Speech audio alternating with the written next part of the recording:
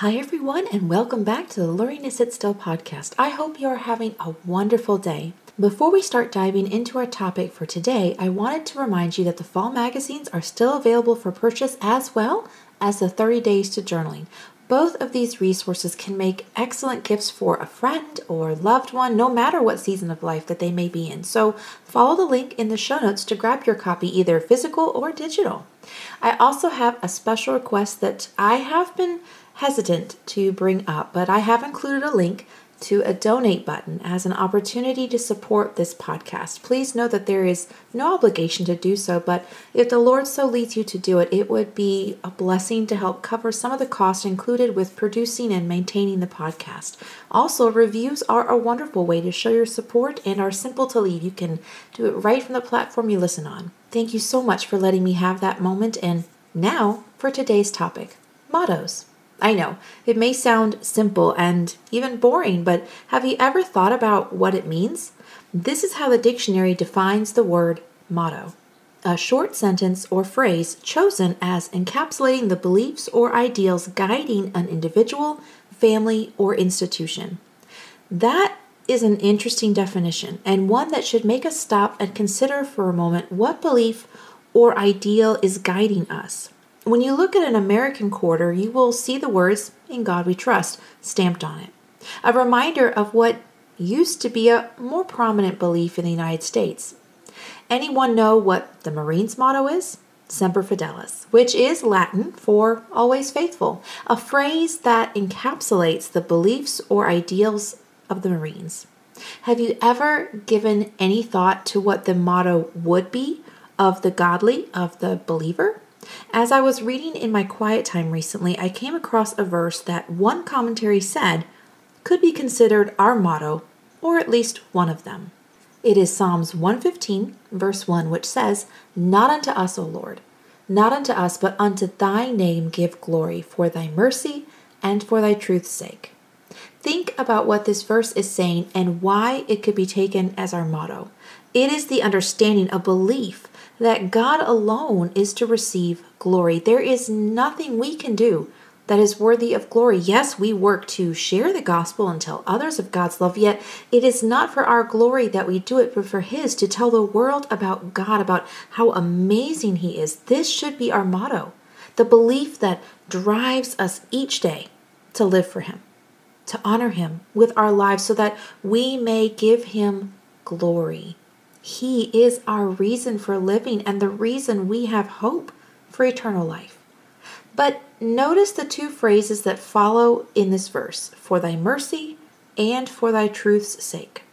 I must admit that I have been thinking about these two words for years. Yes, years. I can't help but notice how often they appear together as if they are two sides of the same coin. Someday I will do a deeper study of them, but for now, I just want us to think about them for a moment. What do they do?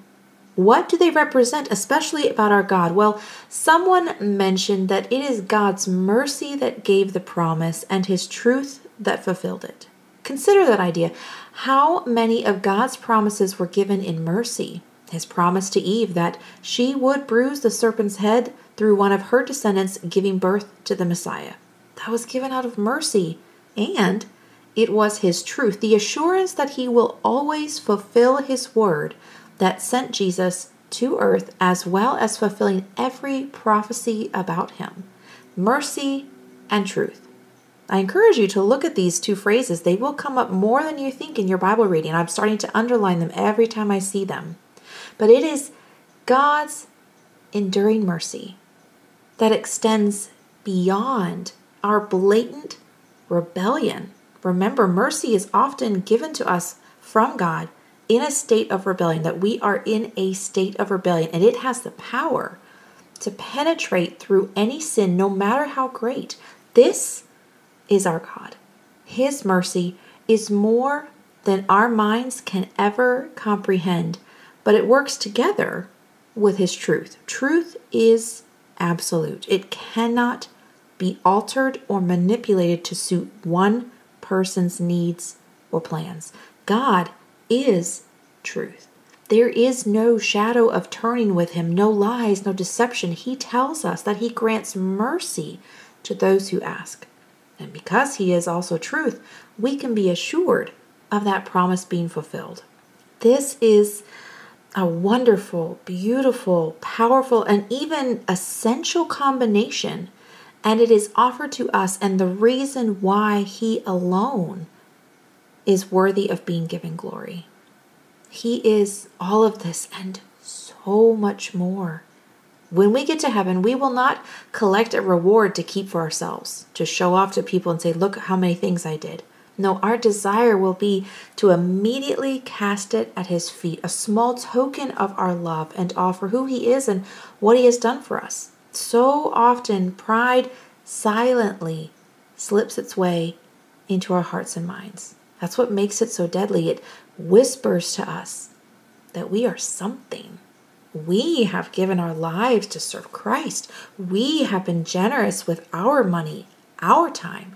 We have lived a life worthy of the adoration poured upon us by others with their words of honor. Sadly, we often succumb to that lie and forget who truly deserves the honor and the praise and the glory. This is one reason why I liked the idea of having this as our motto, our phrase that encapsulates our beliefs, because beliefs usually guide behavior, which in turn impacts a life. As believers, we should live our lives to the glory of God, to remember who he is and who we are, and that one day we will stand before him. My desire today was just to give this simple challenge to our hearts, mine included, to have this verse become more than just words we read, but one that is internalized in our soul, that encapsulates what we believe, because this influences our behavior, and our behavior is what the world sees, and they need to see Jesus in us. Do you know where this all begins? That's right, in the quiet place, the place where we still our hearts, the place where we truly begin to know our God, to whom all glory belongs.